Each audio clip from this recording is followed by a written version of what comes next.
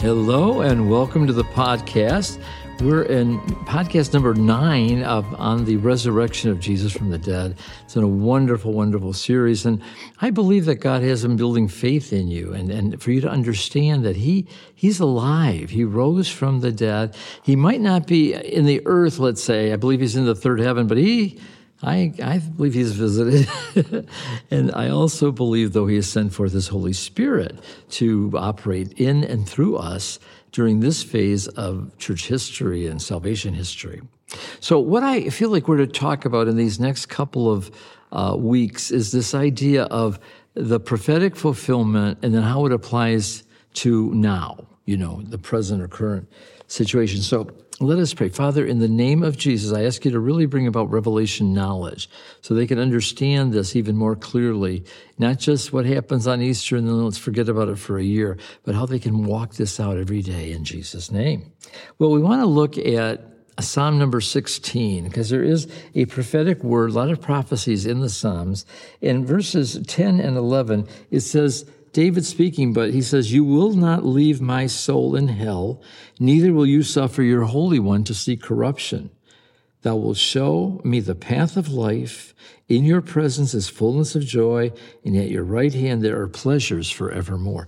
There's a lot to unpack there, Number one, he was only buried for 3 days, and my understanding is that the Jews believed on the 4th day is when corruption set in.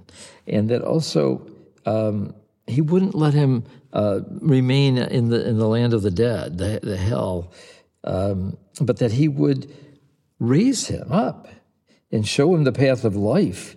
And in his presence is fullness of joy. And at his right hand are pleasures forevermore.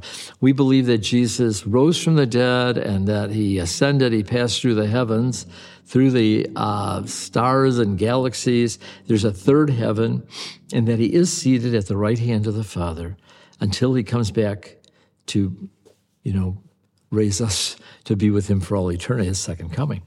But I want to read that from the New Testament so that you will see how it was interpreted by Peter after he was on Pentecost, after he was filled with the Holy Spirit.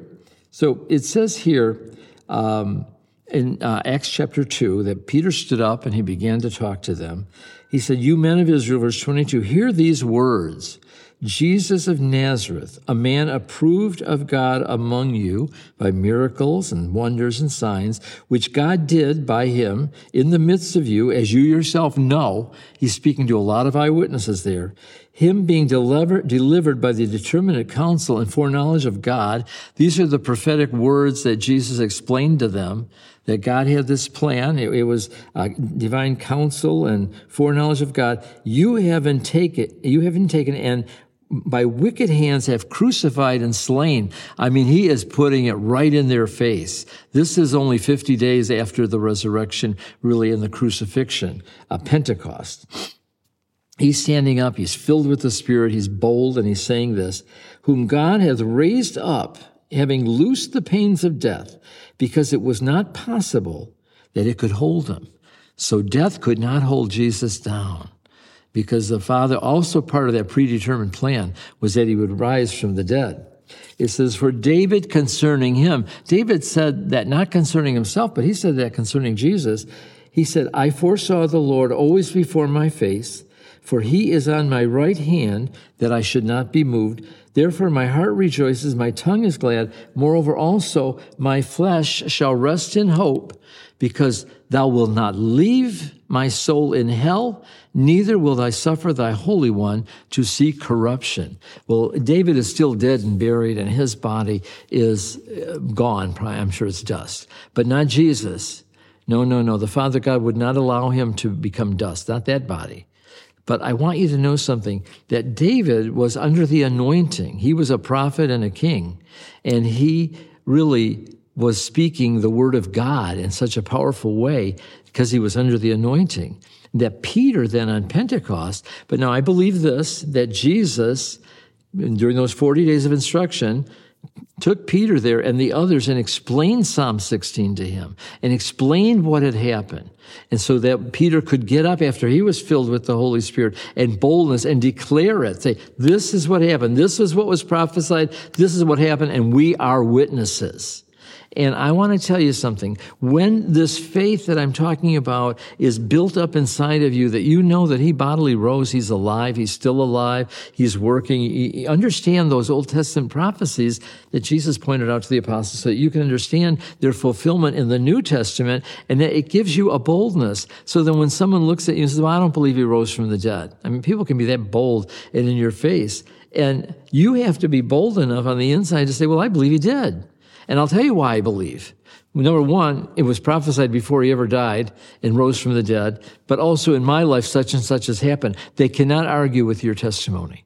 And I want to tell you something. I have seen infallible proofs in my own life that really has shown me that Jesus rose from the dead.